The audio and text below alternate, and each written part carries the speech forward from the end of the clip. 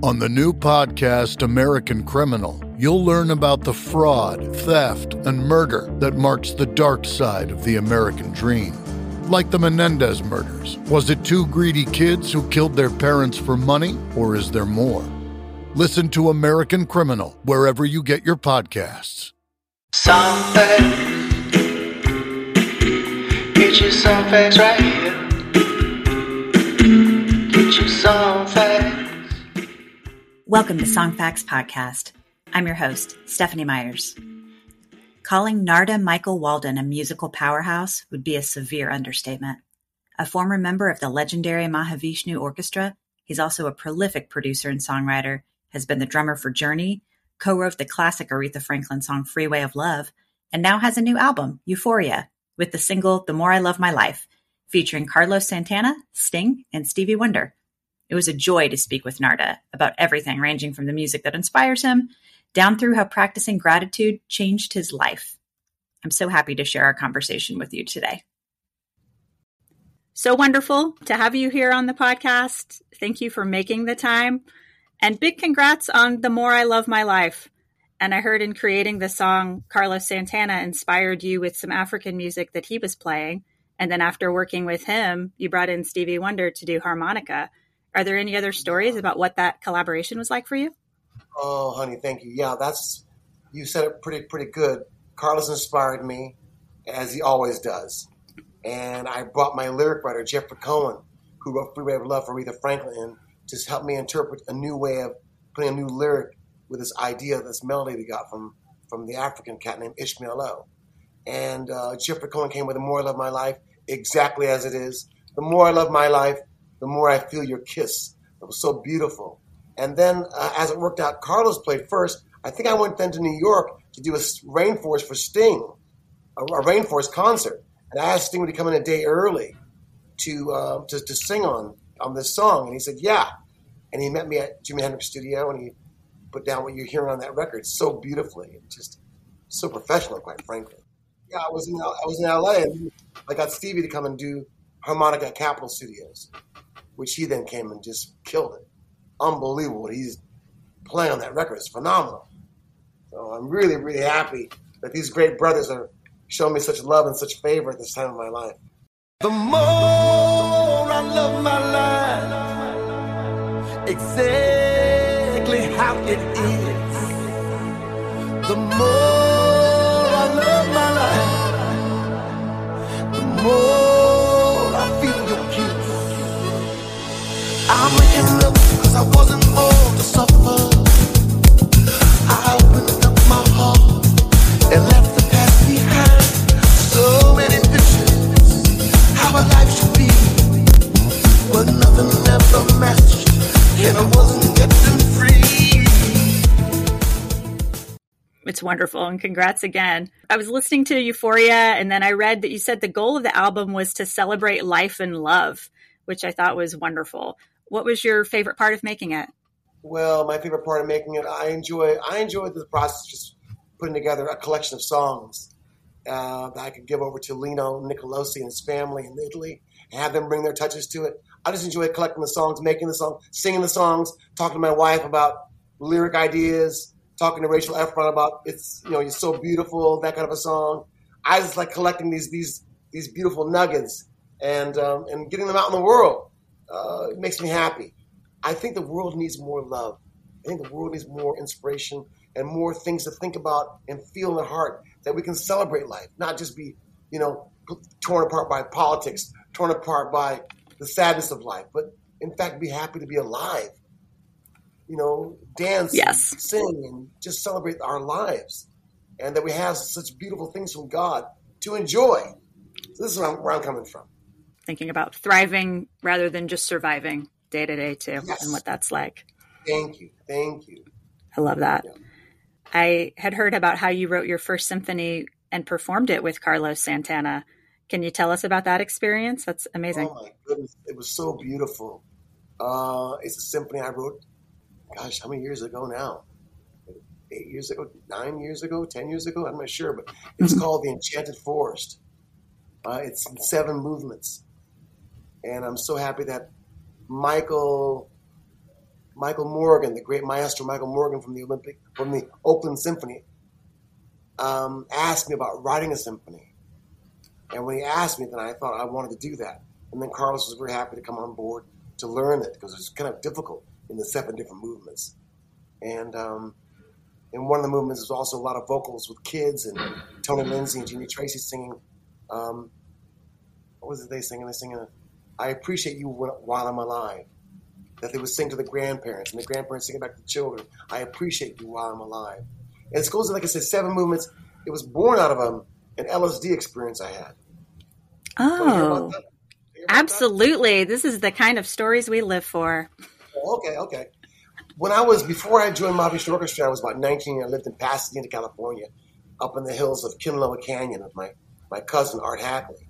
I took care of his home, and he gave me a place to kind of woodshed, practice my drums, and listen to my music of Alice Coltrane, Universal Consciousness, listen to Buddy Miles Live, the Double album, and listen to Mahavishnu Orchestra first album, Inner Mounting Flame, had just come out.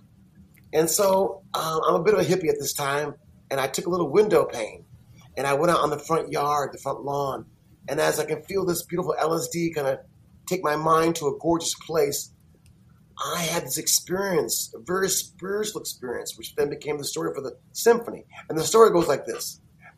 I could see this beautiful tree, and the sunlight coming through the tree was really powerful and really like magnified, and the sound of the birds was magnified. So I was like just taken aback by how beautiful the simplest thing of a tree and the sunlight and the birds singing just took my senses. So I'm enjoying all this kind of nature. But then my mind kind of came into play saying, well, you know, this is not reality now. You're enjoying a high, and this is all going to go away. And I became very sad that I wouldn't be able to enjoy this anymore. This beautiful sunlight, this beautiful bird. I got sad. And then what happened was kind of a message from God in my high. The voice of God and the message of God was like, don't worry. You sing it now. You will always be able to see this again. Once you see it once, you can imagine again and enjoy it again. And then I felt a happiness again that I would be able to experience it again in my life, not just that one time.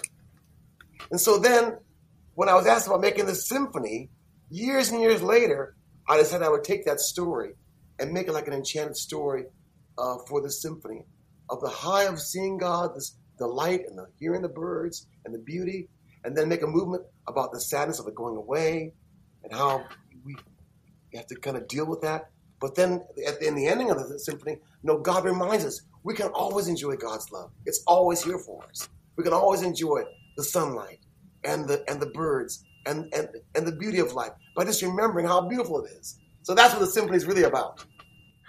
I love that so much. I'm going to go a little bit off script in my questions here too, because, I watched interviews and heard interviews with you, and you seem like you have such a deep gratitude for your journey and for your life. I would love to just hear about how you came to that place, if you don't mind sharing.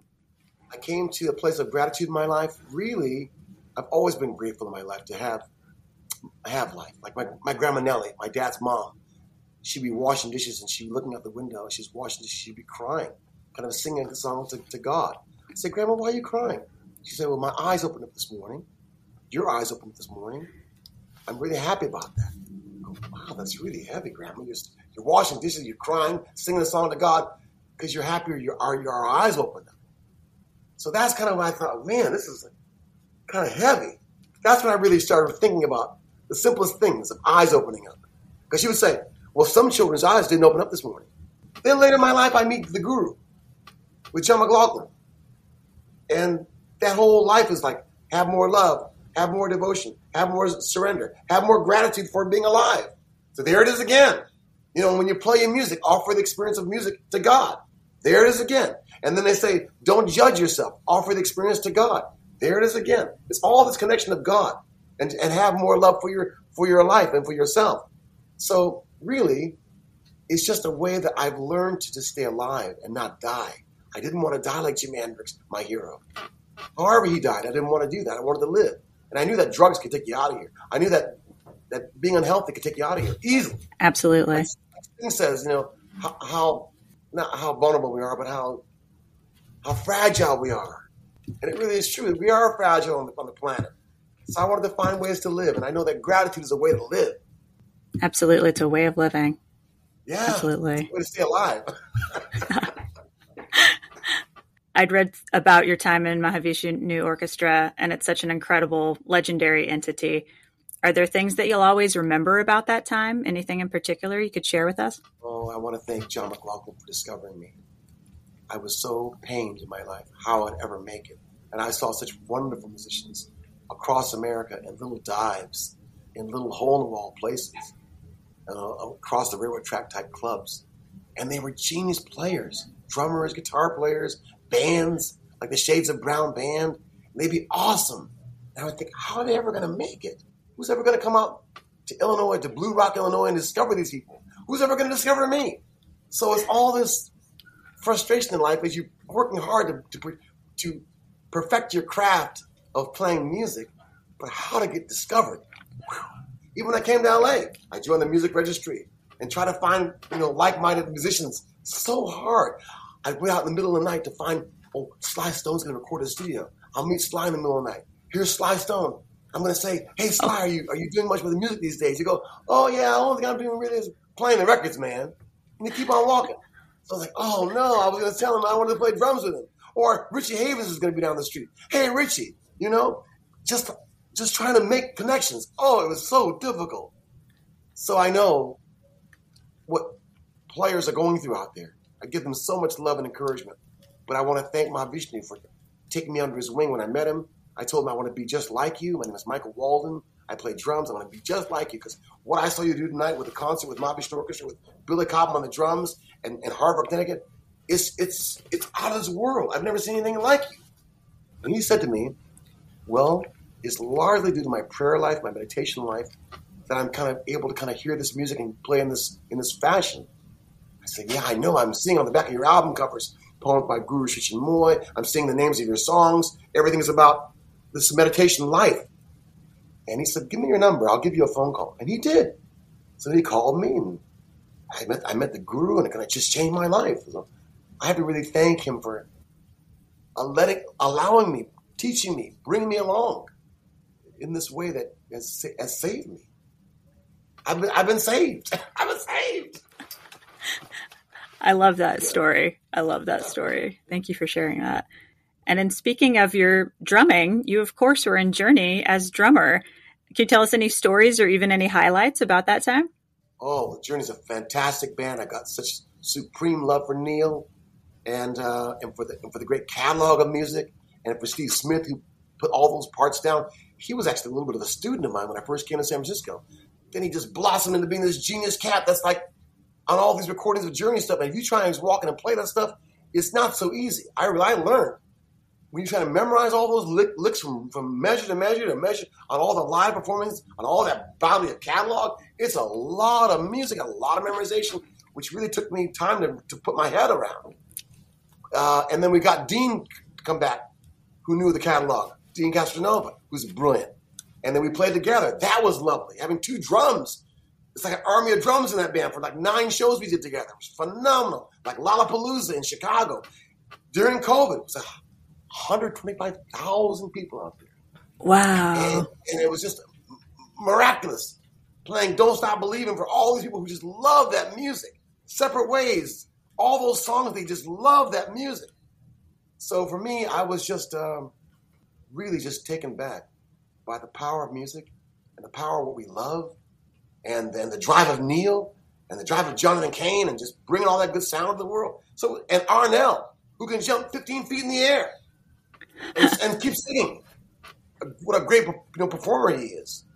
So I had a great time with Journey. And I love our new album, Freedom, a double album. It's a hot new record. I wish somebody would push harder on it so you all could hear it more with some great work in there. And I want to wish Journey all the best. I feel great that I was able to help kind of ignite and keep it going. And now they're out there just slaying it on a brand new concert tour with another hot band, Def Leppard, or whoever they're out there going to be with now. Oh, great. So they're doing a lot of great work, so I'm very proud of Journey. I had to come back home. My children, I'm raising a 10-year-old named Kelly, an 8-year-old named Kayla, and a 5-year-old boy named Michael. So my family really needs me. I can't be touring so much. I saw an interview with you saying that when you wrote Freeway of Love for Aretha, that you wanted to capture the sound that you heard growing up. And to me, it's such an evocative song that seems to channel a classic era. Can you tell us more about what you learned when you were writing that song? I first wrote Freeway of Love for myself. And it was Preston Glass, my partner, who suggested, why don't we give that song to Aretha? I was like, Preston, you're a genius. I would have never thought that. I would have never thought to give that to Aretha. But now you mention it, we can flip the lyric that Jeffrey Cohen's written, for her. Knew you'd be a vision in white. How'd you get your pants so tight? Don't know how you live, but you must be living right. We got some place to see. I got all my maps with me. So jump in. Ain't no sin. Take a ride in my machine. City traffic moving way too slow. Hit the pedal and go. Go. We going riding on the freeway. Got the wind at my back. Going around the freeway in my pink Cadillac. And I was Jeffrey Cohen's genius to know how to rhyme pink Cadillac. I said, Jeffrey, how do you rhyme pink Cadillac? He goes, wind's against my back. I go, damn, Jeffrey, you're such a genius. So that song really was Preston saying, do it, and Jeffrey Cohen helped me write it. And in cutting it, I wanted to echo what I loved in Motown.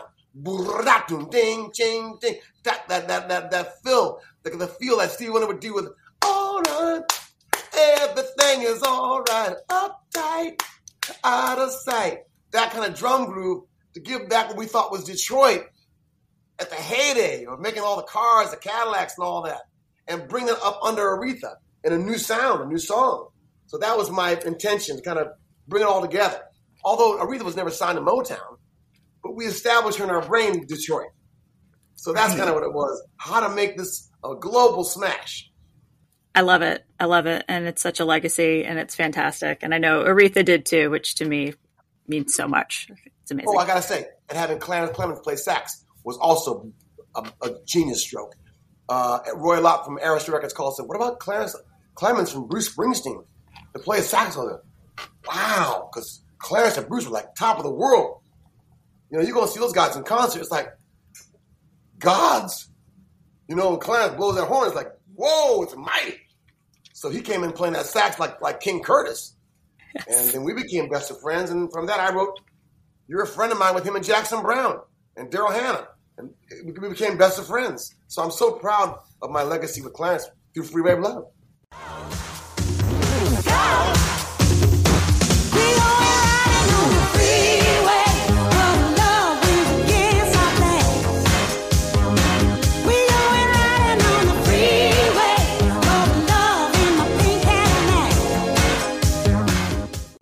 What's the best song you wrote that few people know about?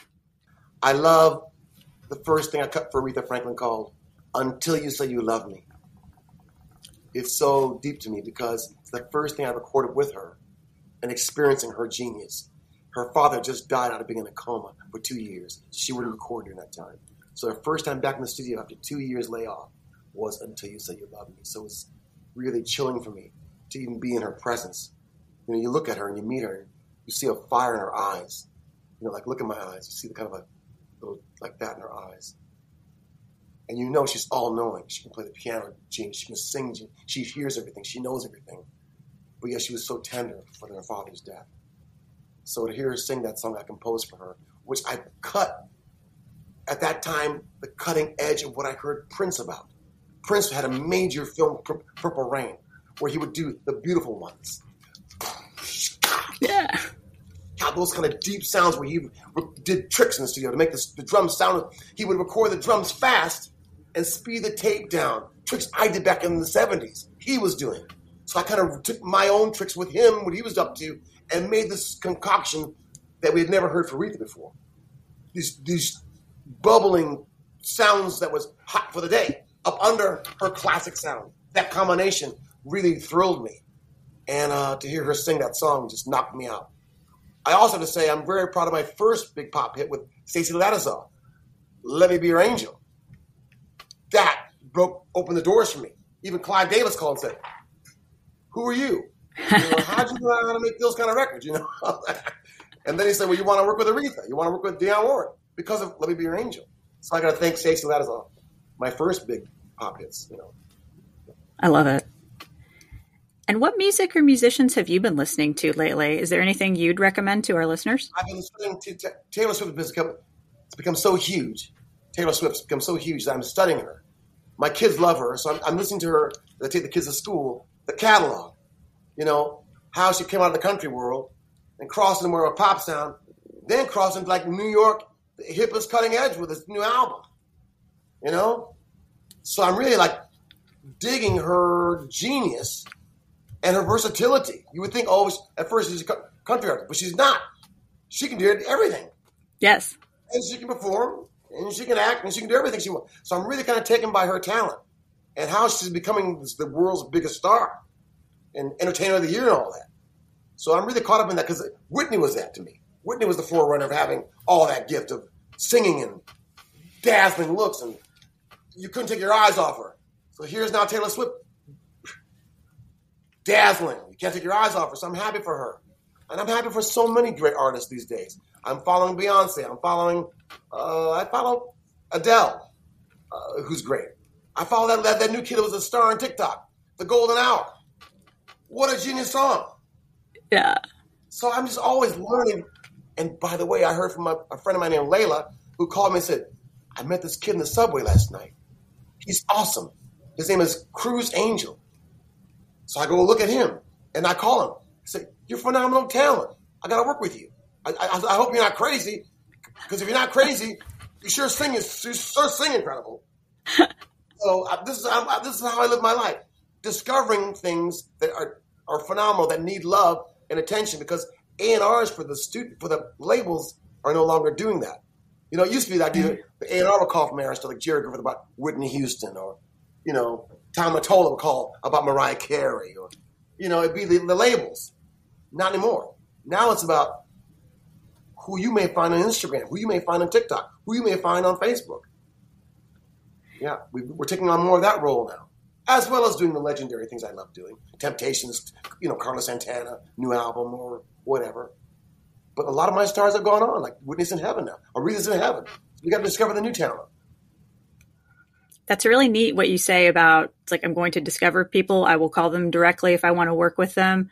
And that's such a transmutation of what used to be kind of the pattern, right, for how the music business worked. So I think that's really great that you're actively discovering these new talents and folks that you want to work with. Maybe in your life as we go forward, partnership. I would love to partner with some money source, label source, that could help back my ideas when I find these new talents, to help market them, help spread it, help make it happen. That's the one thing we're still missing, that component with the money to go, yes. Yeah, we love this idea, this new kid, this new whatever. Pow, bring them on the scene. That's what I'm still looking for. If you know about that, let me know. I will, absolutely. And in that vein, wondering, what's the best concert you've ever seen? I can't say it's the best concert, but it's coming to my mind. Prince wants me to talk about this. Prince is coming through right now. Oh, wow. He wants me to tell you about the show he did in Chicago when he was brand new. And he had just put out the second album where he was really going to have his hits of I Want to Be Your Lover and Sexy Dancer. And he was opening the shows for Rick James, who was now huge with You and I and whatever he was doing with a new brand of funk. And Prince was trying to steal the show and almost did. It was nasty, but he was so brave. I couldn't believe he was so brave. The sound was awesome. He's a genius. So he's rocking the guitar and singing. And the drums and everything was huge. And the girls are screaming because he's so gorgeous. And then what he does, he takes the house lights down to almost nothing and has a strobe light come on. And then the girl on the keyboard would come down and lay on the ground in front of him. And the strobe light, he's pulling her clothing off. You can see the ripping of the clothes. And the girls are screaming in the audience. And the strobe lights are going crazy. And it's like, man. And I was just so taken by how far he would take it to push back Rick James, to make himself a star. And then the lights would come back on and he'd have just a spotlight on his cutout pants and move his butt cheeks to the rhythm of the music. I was just so taken by all this. How far he was going to take it to make himself a star. He was already a genius musically. But theatrically on the stage, he was like unheard of.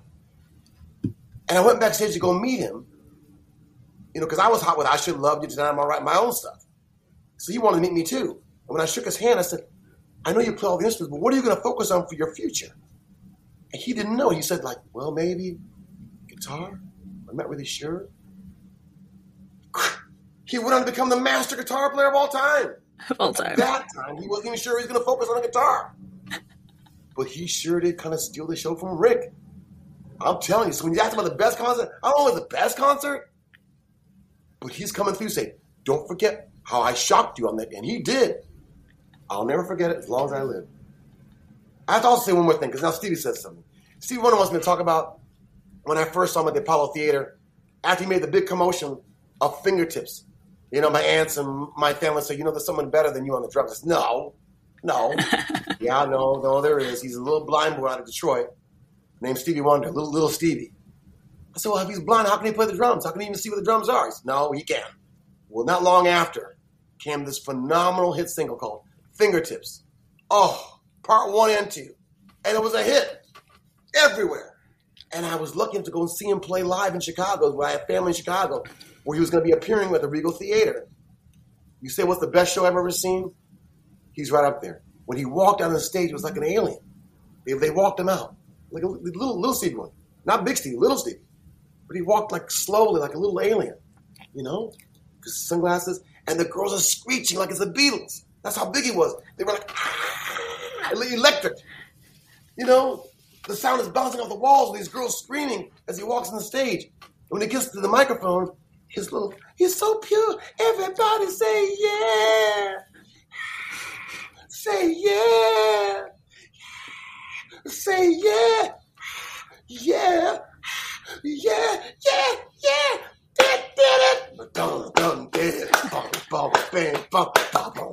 The band is just rocking hard. Just rocking like a rock show, like just tearing the roof off. I was like, oh my God, how am I ever going to compete with this? I'm a little kid. I'm like 1 to 2 years younger. I'm like, it's true. He is better than me. How am I going to make it? That's what happened to me. When I'm 10, he's 11 or 12. He wrecked my world. Stevie Wonder wrecked my world. Oh, yeah, it's true. True story. Oh, I love it. Is there anything else you'd like our listeners to know about, including projects or otherwise? We'd love to be able to promote it. I love your listeners. I want to say thank you to Stephanie Myers. You're beautiful. You're kind. You bring to me a goddess energy in talking to you. Oh, I feel like what's that beautiful goddess? The Asian beautiful goddess. She's the goddess of the seas and the fishermen. She protects all the fishermen. It's a Kuan Yin. Oh. Give me Kuan Yin energy. Give me Kuan Yin energy. When I go to Japan, I've been very honored to go there a few times where I'm being honored as playing the Budokan as the super producer of the year. Super producer of the year. So I bring 60 artists with me. Patty Austin and Shanice Wilson, Devin Campbell, Starship, members of Weatherport, Joe Zalano, Clarence Clemens, all my band, all my folks to go play for them. And they'll give me these big statues of Kuan Yin. You give me Kuan Yin energy. Very peaceful, very pure, and very kind of all-knowing too. Very wise. So I want to give you that love. And then you have made my day. All your fans, all your listeners. I want to say, value yourselves more. Don't get caught up in all the political stuff that's going down that's trying to divide us. Work hard to bring us together. We need each other. In America, God made us intentionally of different nationalities, cultures, and creeds, that we be powerful, that we are. So we need each other. And we know it, but we have to kind of keep it fresh. We have to work at it to keep it renewed, that we love ourselves and love each other, and make it more of a point to reach out to each other and let each other know that we're there for each other. It's really important that America stays strong in the world and remind the world that we are diverse cultures, and it's a beautiful thing. We are diverse cultures, and we're bringing you the beauty of what diverse cultures can bring. Jazz, rock, hip-hop, blues, country, folk, the things you're dancing to, we're making over here. Yeah. Things you love, we're making because we are diverse. Yes. This is the beauty of us, that we love ourselves more for what we're doing in the world, what we're bringing to the world. We can't be so divisive. We don't even appreciate what we're doing for the world. So I want your listeners to know I love you. I'm here for you. I invite you all to come to Tarpan Studios and see my beautiful shindig over here, which is the microphones with Whitney sang, and where we cut these beautiful tracks and my drums, and see how we operate. And then 2, if you have young singers out in the world that I should be hearing about, if they have a little budget I can work with, I love all that. I want to encourage music in the world. I want to encourage love in the world. I want to encourage goodness in the world. I want to encourage, as my mother would say, kindness in the world. My mom would say, be kind or leave. Let's remember how simple. Be kind or leave. If we can't help, if we have anything good to say, don't say anything at all. Just do the right thing. Do the right thing. That's it. Absolutely. I love that. Well, I can't thank you enough for your time, Narada. This has been wonderful. This has just been a great, great time, and I've learned so much today. Thank you. And keep an ear out for my new artist, new girl I'm working with named Mist, M-I-I-S-T. She's from China. Okay. And Carlos is going to play on a song for her. So it's really fantastic. She's making a new record right now. Look out for her. Look out for these new things I'm putting my hands on. These new kids I want to work with. These new things in the future. Just pay attention to my work. Keep Absolutely. supporting our Walden and our brand and our love. We come in here every day. Well, not every day. I'm sorry. Monday through Friday. I'm with the kids on the weekends. But I want to really make sure that the world keeps paying attention to that. We're trying to keep classic music alive. We're trying to keep things alive that we don't want to forget about. Chord changes, yes. Bridges, yes, live instruments. Please, always, please. Okay. God bless you. Thank you. So wonderful getting to speak with Narada. We hope you enjoyed this episode of Song Facts Podcast. And if you did, tell a friend and share this episode. As always, we're proud to be a member of the Pantheon Podcast Network. Check out our brother and sister podcasts on Pantheon, including my other podcast, Stephanie and Stephanie Talk Tunes. Thank you so much for listening to Song Facts Podcast. And for the stories behind the songs, go to songfacts.com. See you next month. Peace. Get your song facts. Get your song facts right here.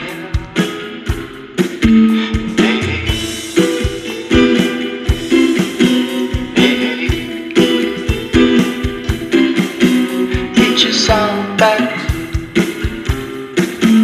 Get your song facts right here.